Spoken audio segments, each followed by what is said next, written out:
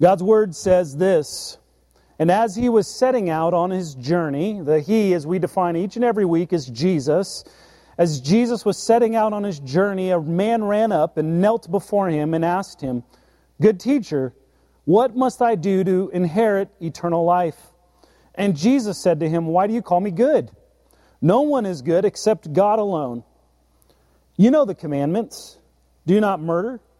Do not commit adultery. Do not steal. Do not bear false witness. Do not defraud. Honor your father and mother." And he said to him, "Teacher, all these I have kept from my youth." And Jesus, looking at him, loved him and said to him, "You lack one thing. Go, sell all that you have, give to the poor. You will find treasure in heaven. And come, follow me." Disheartened by the saying, he went away sorrowful, for he had great possessions. Verse 23, "And Jesus looked around and said to his disciples, how difficult it will be for those who have wealth to enter the kingdom of God." The disciples were amazed at his words, but Jesus said to them, "Children, how difficult it is to enter the kingdom of God." The disciples were amazed at his words, but Jesus said to them again, I repeated that. Verse 25 now, "It is easier for a camel to go through the eye of a needle than for a rich person to enter the kingdom of God." And they were exceedingly astonished, there we go, and said to him, "Then who can be saved?" Jesus looked at them and said, "With man it is impossible, but not with God, for all things are possible with God." Isn't that good news, church? Peter began to say to him, "See, we have left everything and followed you." Jesus said, "Truly I say to you, there is no one who has left house or brothers or sisters or mother or father or children or lands for my sake and for the gospel, who will not receive 100-fold now in this time houses and brothers and sisters and mothers and children and lands with persecutions, and in the age to come eternal life. But many who are first will be last, and the last first." This is the word of the Lord. Most of us would not define ourselves as rich materially or wealthy, or probably wouldn't even define ourselves as being particularly well off. The vast majority of us would probably define ourselves as economically middle class. I think it's a safe guess, or maybe even lower middle class, or some of us may even say, "No, Pastor, I'm just poor, okay? I'm just poor, I don't have a lot financially." And so before you, as hearing this passage, it's titled "The Rich Young Man," you say, that doesn't really pertain to me. I want you to hear some statistics about this great nation that we live in, because it is relevant to each and every one of us. I want us to rethink our economic standing on a global level, pulling ourselves out of the United States and looking at the economy from a global standpoint. The average family household, looking through some statistics this week, the average family household income in the United States is somewhere in the low $60,000 range. That's the whole household coming together. Globally, this places the vast majority of Americans into, hear this, into the top 1%. 1% of the world's richest people. The average American is in the top 1%. And even if you're like, "Keith, I'm nowhere near a household income of $60,000. Anything within the United States generally is going to place you in that high percentage range as it pertains to the rest of the world as we compare those things. To get more specific, so not only the top 1%, but that range of household income actually places you, one website said, in a group of people in the top 0.17% of the world's wealthiest people. What a blessing to be here, yes? But also, as we kind of look at our own financial picture and maybe things seem bleak, look to the rest of the world and know that we are blessed to be in this nation that we call home. So comparatively speaking, most of America is wealthy in comparison to the rest of the world. I know what you may be thinking. You're like, "Yeah, Keith, but wealth is kind of relative to where you live. You know, if you go to Mexico, you might be able to get goods and services for a much cheaper rate than you would here in the United States." Obviously, yes. a family household income of $60,000 in Manhattan, New York, is not going to yield you much, is it? Other than a cold spot on the concrete in the middle of winter. Whereas for comparison's sake, if you had a household income of $60,000 in the state of, let's say, Mississippi, that's not aimed at any particular group in this room right now, but Mississippi, if you read through statistically, is one of the poorest economic states in the United States. And so if you had made a living of $60,000, say in Mississippi, you're probably living pretty comfortably. It is relative. But the bottom line is this: even the lowest income earners in the United States, in this church, are in at least decent shape when compared to the rest of the world. I know in my high school years, some formative years, I've shared this story before, one of the most impactful moments that I had in my walk with Christ was going on a mission trip to Mexico, to the Ensenada area of Mexico, which is in the Baja Peninsula, just south of Southern California. And I know that my biggest priority at 16 years old when I was going down to Mexico was that I knew my parents didn't have enough money to buy me my own personal computer. And I was very upset about that. And yet when I crossed the border into Tijuana and then going down into Ensenada, and I saw the military officers holding large weapons at each outpost, and I saw the poor children trying to sell gum in order to just provide for their family or begging, and we drove into the neighborhoods and the housing that the people that we were ministering to, that they were living in, was the equivalent of a cardboard box on top of a pallet. And then I realized how petty I had been back at home, thinking that I was such a disadvantaged person to not have my own PC. In the grand scheme of things, we're wealthy. And so this passage is incredibly relevant to us. Not only from a financial standpoint, but just in general, when we compare our good work, bringing our good works to Jesus, that's what this rich man does. And also the sources of comfort that we find, we'll call those idols, things that block us from our relationship with God, we can relate to the rich young man. We can relate to him.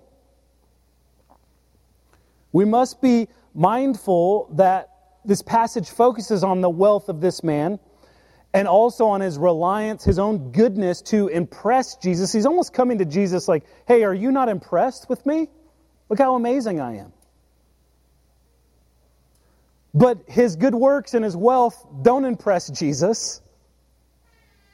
They don't accomplish that. Because Jesus calls us, I want you to hear this word, we're going to repeat this phrase over and over again this morning. Jesus calls us to radically rethink that which is most important. Jesus calls us to radically rethink that which is most important. It brings us to our main idea this morning. Our main idea is this: following Jesus requires that we radically rethink our allegiance. We radically rethink our allegiance. Looking back to the Old Testament, Exodus chapter 20, verse 3, and then we'll skip to verse 5. If you look to the screens, it says, "You shall have no other gods before me." There's no other interpretive grid to that phrase. It's very clear. You shall have no other gods before me. Then looking at verse 5, you shall not bow down to them or serve them, for I, the Lord your God, am a jealous God. And it's not our human, sinful jealousy. It's His righteous jealousy. He wants to be the center of your affection. And unfortunately for this rich young man, Jesus is not the center of his affection, but rather his seeming good works and his wealth is the center of his affection. The heart of the passage hinges on this word. It's about idolatry. The idols in your life. The man is guilty of making an idol out of his own goodness and his wealth. And likely in this time, looking at the context of this passage, these were one and the same. The Jews typically viewed God's blessing as a material blessing. A wealthy Jew was someone who was likely living an upright life. God rewarded him with wealth. Jesus, though God in the flesh, we believe that Jesus, of the Scripture teaches God is both a fully human and fully God. He's not 50-50. You don't split him in half. He is both of those things at the same time, fully human, fully God. So Jesus, God in the flesh, He turns this idea upside down, though, that the material things that we have are a sign of God's blessing. Why? How do we know this? Because Jesus, as God in the flesh, is born to a teenage, unwed virgin, born in a barn, basically homeless, has no place to call home. And the prophet Isaiah even gives us these details. He really wasn't much to look at. Like, we see a picture of Jesus, and I call it surfer Jesus because he's got like blonde, flowing, long hair with blue eyes. I don't know how a Middle Eastern man has blonde hair and blue eyes. He didn't look like that. And he's very handsome in these pictures. But the prophet Isaiah says he wasn't much to look at. He's just a normal dude. A normal homeless dude. And here, the rich man comes to him. Jesus wasn't a picture of blessing from the Jewish viewpoint. And so this passage calls us to radically rethink the way we view things. Brings us to our first point. We need to radically rethink who Jesus really is. Radically rethink who Jesus really is. The passage pushes us to a decision about who Jesus is. Is He God or not? And if He is God, then all authority has been given to Him to call us to obedience to His commands. The question is brought out right at the beginning.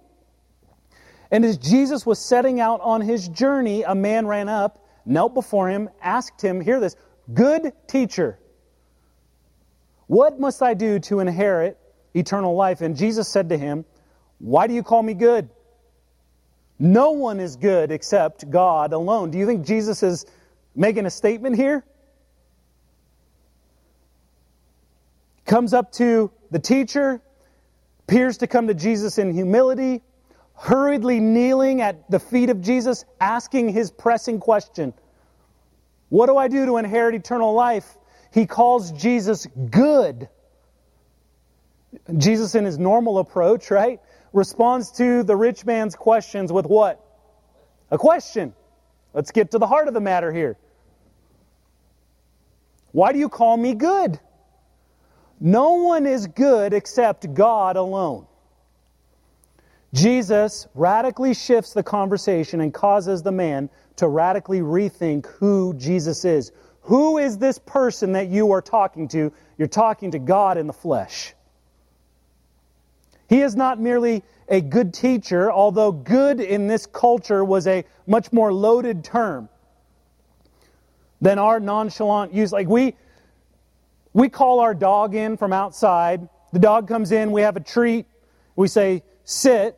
And the dog sits, and what do we say? "Good boy." Right? We just kind of throw good around. So not like people come in, they ask you how you're doing. Good. Are you really good? My mom used to get mad at me if I said I was good. She said, "No, you're well. No one's good." Why? Because we use the term just kind of nonchalantly. But here, we see that good has a weight to it. Why? Because only God is good.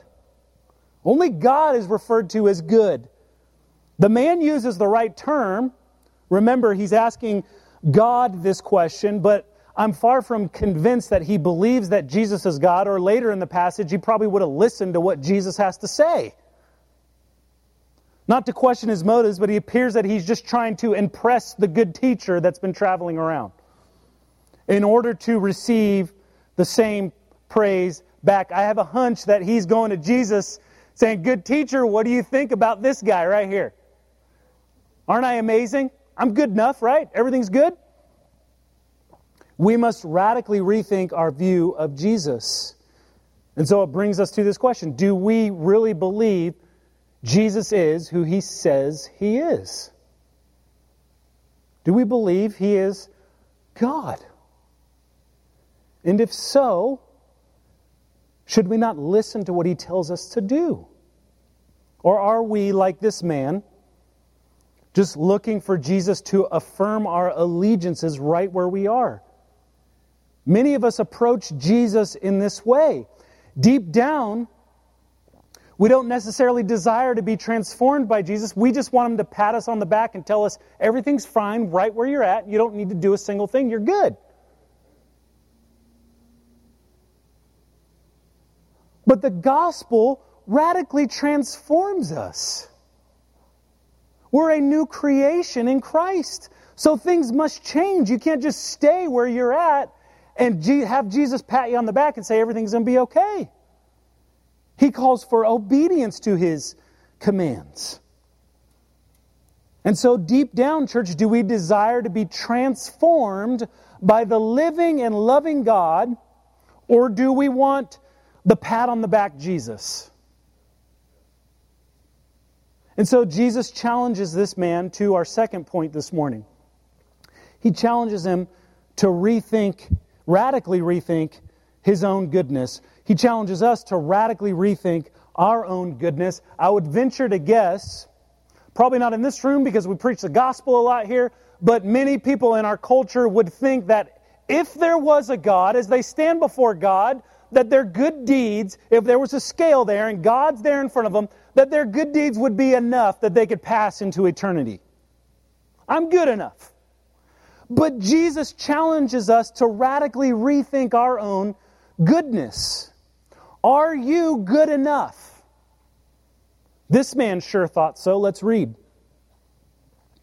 Verses 19 to 21. You know the commandments. This is Jesus speaking. Do not murder. Do not commit adultery. Do not steal. Do not bear false witness. Do not defraud. I think this is another way of saying do not covet. Honor your father and mother. And he said, so this is the rich young man, and he said to him, Teacher, all these I've kept from my youth. And Jesus, looking at him, loved him and said to him, You lack one thing. Go sell all that you have and give to the poor, and you will find treasure in heaven. Come, follow me. I want you to pull yourself away from this particular passage this morning for just the next few moments. How brilliant is the teaching of Mark and the writing of Mark here when we set this up alongside of what we learned last week. Last week we had the children coming to Jesus, right?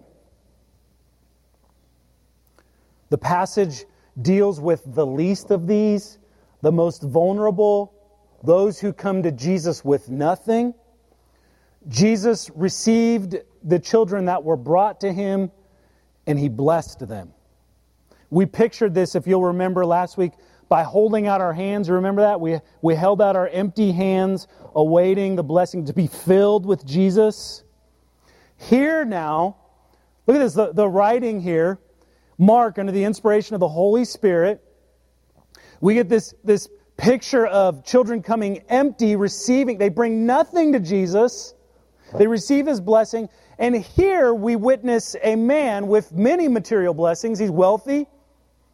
He's a good guy. I mean, Jesus doesn't necessarily disagree with him when He says that he's fulfilled all those commands since his youth. It just says that He looked at him and loved him.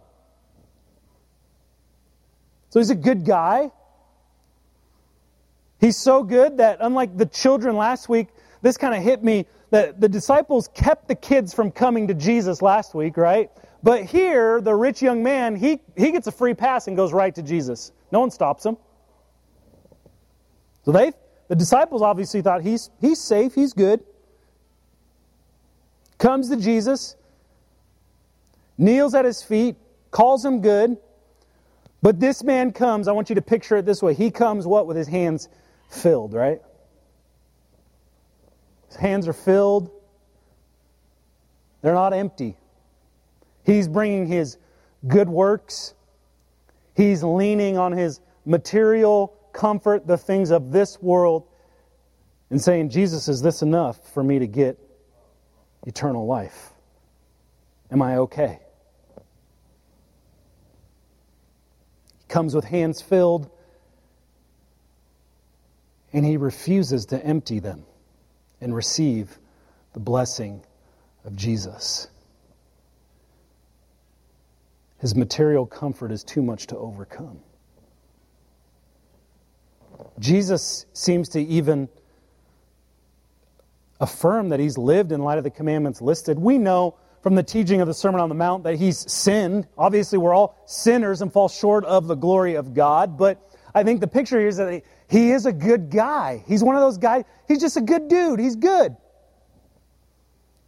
Jesus doesn't correct him on that. Jesus loves him. But one thing stands in the way. The man believes his seemingly good life is enough. How many people do we come in contact like, I'm good enough. I don't need Jesus. Don't call me a sinner. I'm all right. I just speed every once in a while and run stop signs. It's no big deal. That wasn't a confession of myself. Notice here the commands that Jesus has given in this passage. You see, we can summarize the Ten Commandments in two categories if we had to categorize them. We have commandments that apply, the first part of the law applies to our vertical relationship. Okay? When I say vertical, I mean our relationship with God. We saw one of those in Exodus 20, the passage we were looking at the beginning. It says, you have no gods before me. So we have commandments that deal with our vertical relationship. And we have commandments that apply to what I'd call our horizontal relationships, or those with people. It's why Jesus says the greatest commandment is to love the Lord your God and to love others as you love yourself. We have a summary of the Ten Commandments right there. This man, for all intents and purposes, has treated others well. He's a blessed man by societal standards, but it's not enough. Because all of this stands in the way. His goodness and his comfort in his wealth, it stands in the way of him saying, I'm willing to lay all that down and follow you, Jesus. All of that stuff pales in comparison to a relationship with a living and loving God. His good deeds and material security will not grant him eternal life. Only obedience to the command of Jesus will. It's why Jesus, when he sent out his disciples, he said, go therefore and make disciples of all nations, teaching them what? To obey all that I have commanded.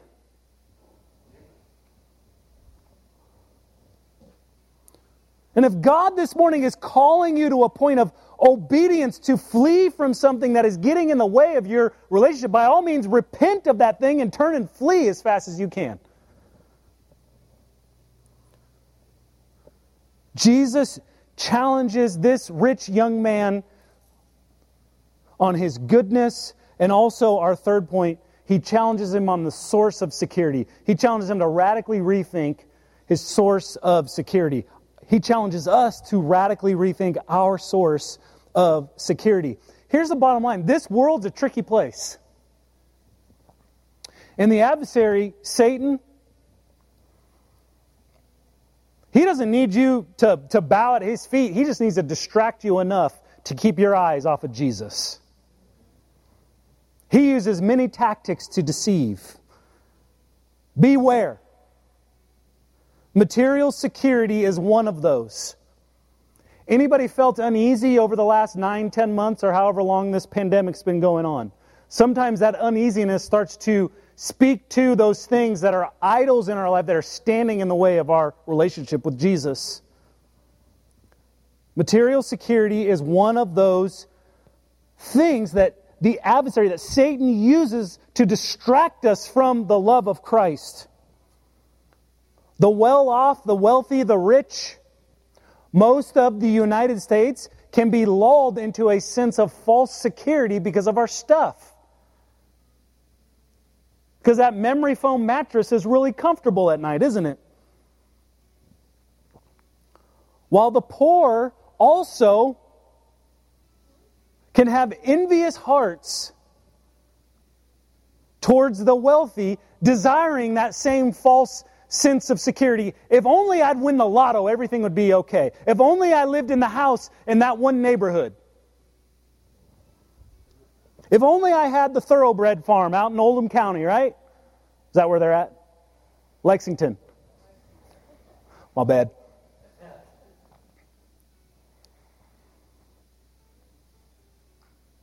The well-off can be lulled into a sense of false security, while the poor can have envious hearts towards the wealthy and desire the security of money and material blessing over the comfort that God gives to those who place their faith and trust in Him. It's the only comfort that we have. Where is your source of security? What will you do when God calls you to radical obedience, such as with this man? As we look at this next section, 22 to 27, to me, the first verse is one of the saddest verses of all the Bible. As Jesus says, sell all that you have, give it to the poor, come follow me. How does the rich young man respond? Isn't it sad, disheartened by the saying, he went away sorrowful, for he had great possessions. Jesus teaches now. And Jesus looked around and said to His disciples, how difficult it will be for those who have wealth to enter the kingdom of God. The disciples were amazed at His words. Why? Well, because material blessing in Jewish culture had always been a sign that, or material wealth was a sign of God's blessing. What's going on here, Jesus? This guy's great. Jesus said to them again, children, how difficult it is to enter the kingdom of God. It's easier for a camel to go through the eye of a needle. Think about that. That would have been the largest animal that they would have known of in that area. Think about a needle, the eye of a needle, and putting a camel through the eye of the needle. Is that possible? No. Incredibly difficult. Be easier for a camel to go through the eye of a needle than for a rich person to enter the kingdom of God. And it says they weren't just amazed. Now they're exceedingly astonished and said to Him, then who can be saved? If the rich, good, wealthy guy can't be, who can be saved? Jesus looked at them and said, this is good news right here. So we have one of the most sad verses at the beginning, 22 and then 27. Jesus gives us this good news. With man it's impossible, but not with God, for all things what are possible with God.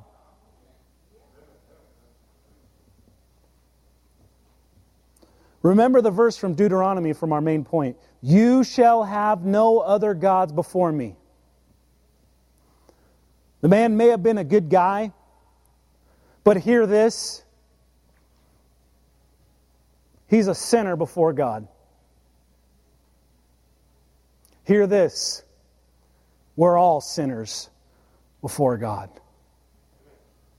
There's a danger, and we'll substitute broken, we'll substitute vulnerable, we'll substitute weak. No, we are sinners before God. We have willfully disobeyed a perfect, righteous, and holy Father.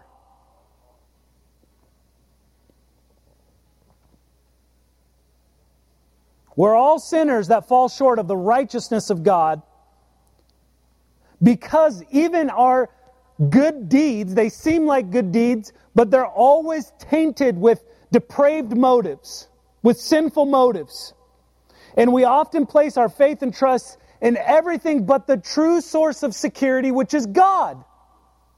We have to recognize our need for His righteousness, a righteousness of another, that we are sinful before the eyes of God.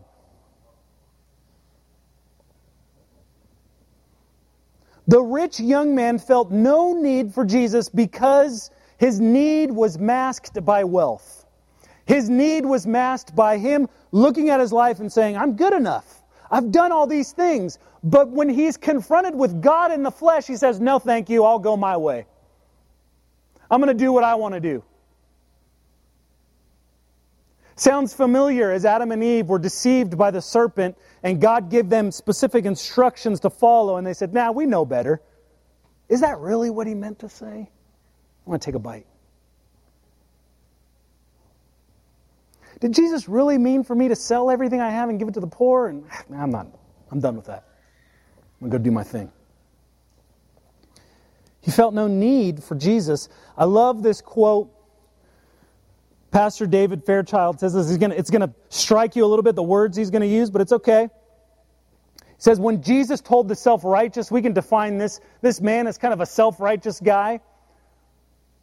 Seems like he was fairly humble in person. I mean, he came to Jesus, he kneeled before him, but he has wealth and he seems to think highly of his good deeds. So when Jesus is talking to the self-righteous, when Jesus told the self-righteous, so quote, tax collectors and hookers enter the kingdom of God before you. Can you imagine Jesus saying that to this man? Hey, the prostitutes get in before you, dude.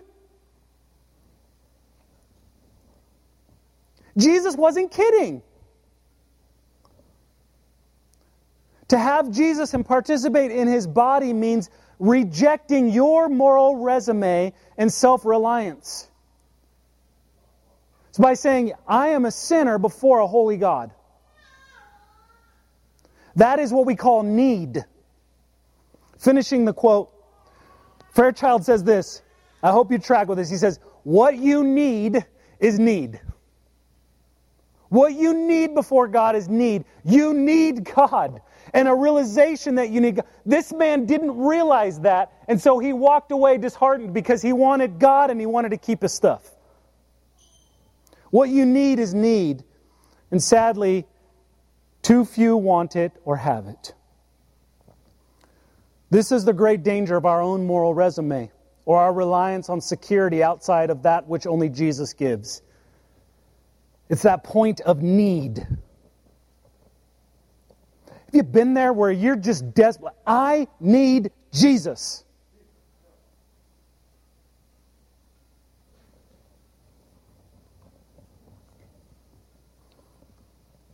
Our only source of security is the security of salvation in the work of Jesus Christ, sinner. And our union that we have to His body through the power of His Holy Spirit. We have to realize our need of need. We're not good enough. We don't have comfort outside of the comfort that Christ can give, being united with Jesus.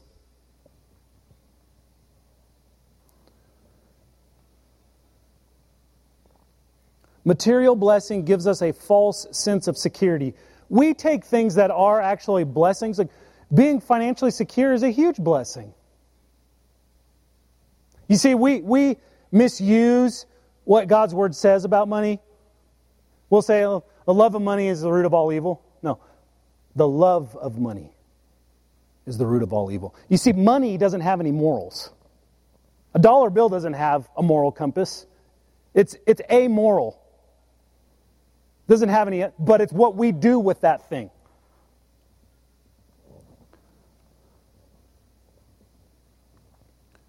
When we find that as our source of security, we take our eyes off of Christ. I want to illustrate it for you this way. When I'm growing up as a young boy, I'm going to publicly humiliate myself. I was afraid of the dark. Okay? Don't hold that against me, Jordan. I was afraid of the dark. And so, at night when I would sleep in my bed, if I heard a noise in the room, I had my blanket on me, right? And when I heard a noise, what would I do with the blanket? Pull it over my head. Okay? Now, if there's an intruder in my house and I pull my blankie over my head, how much safety does that provide me? Would we say that that's a false sense of security? That the blankie's going to save me? Although I felt really secure underneath that thing. It's like when the ostrich goes out and just buries his head in the sand. It's a false sense of security because everything's still going on around us. And oftentimes that's how we approach God with our material. I got enough in the bank account. The car's running good. The house is comfortable. The bed's comfortable. I'm good enough. That false sense of security and stuff. We need security in an eternal Savior that will never let us down. He'll never forsake us. He will never leave us alone. Brings us to our last point.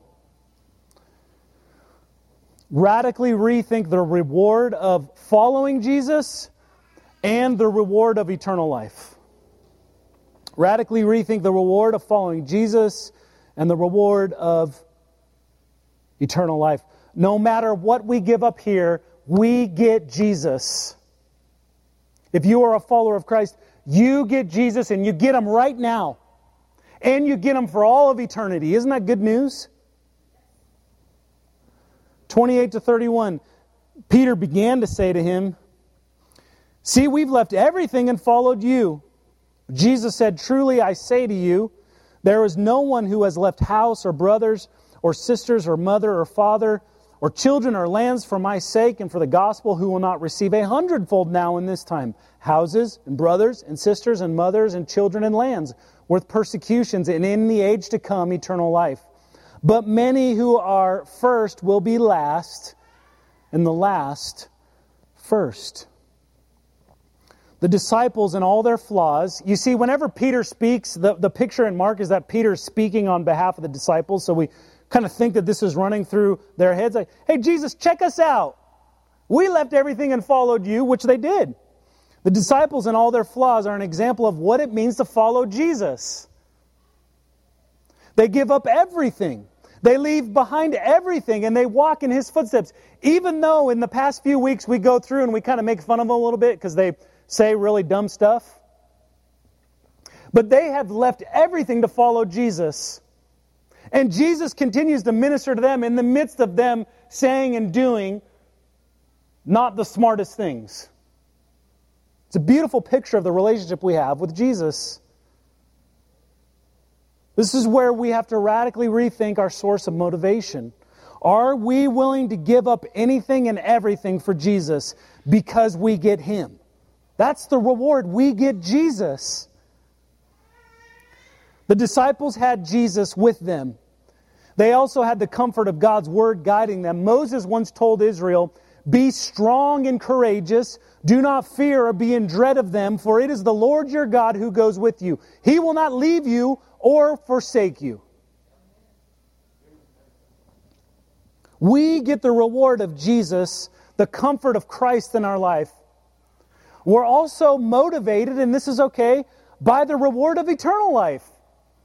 Sometimes when we go through a week like we have, where the news is blasting us with bad news, isn't it nice to take your eyes and look beyond the horizon and see the reward of what's to come? The comfort of what's to come. Jesus tells us this in Matthew 6:19-21. "Do not lay up for yourselves treasures on earth where moth and rust destroy and where thieves break in and steal, but lay up for yourselves treasures in heaven where neither moth nor rust destroys, where thieves do not break in and steal, for where your treasure is, there your heart will be also."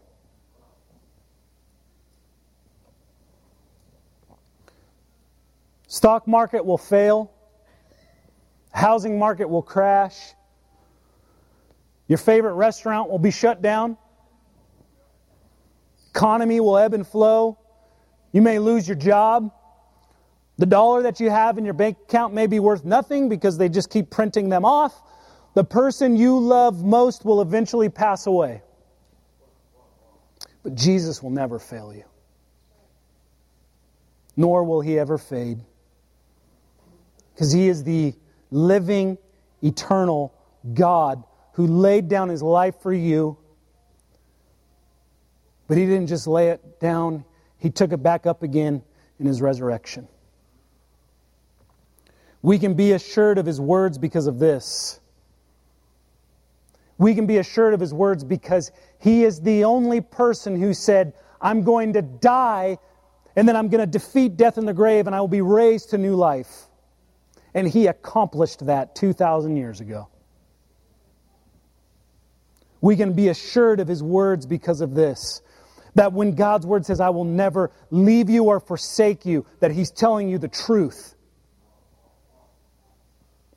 That we will have a reward for being united to His body here and now. There's a great word. He says, you're going to have houses and brothers and sisters. You get it right now. Look around the room. We have brothers and sisters right here. It's a blessing of the church. We'll have a reward for being united to His body here and now, and also a reward of a glorious future in His holy and perfect presence in our own perfect resurrected body. Doesn't that sound good? Anybody achy this morning when they got up? I ran too much yesterday in the morning and I had ice packs on both of my buttocks and my hips because they hurt. Give me my perfect resurrected body, please. TMI. So what happens when you have me lead worship band preach? I'm tired. I want you to hear this, church. Take heart. God is powerful. Remember back to Mark 10:27. With man it is impossible, but not with God, for all things are possible with God. You get God, the one who can turn a heart of stone into a heart of life. His word promises this in Ephesians 2:4-7. I love this passage. It says, but God, rich in mercy, because of the great love with which He loved us, even when we were dead in our trespasses, hear this, made us alive together with Christ. By grace you have been saved. Here, this is such good news. And raised us up with Him and seated us with Him in the heavenly places. Who cares about your riches here on earth? If you are in Christ, you are seated with Him.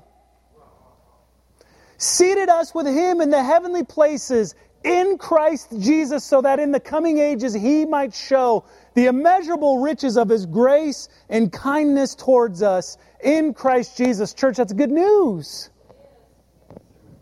What an incredible promise. In Christ, you are seated with Jesus.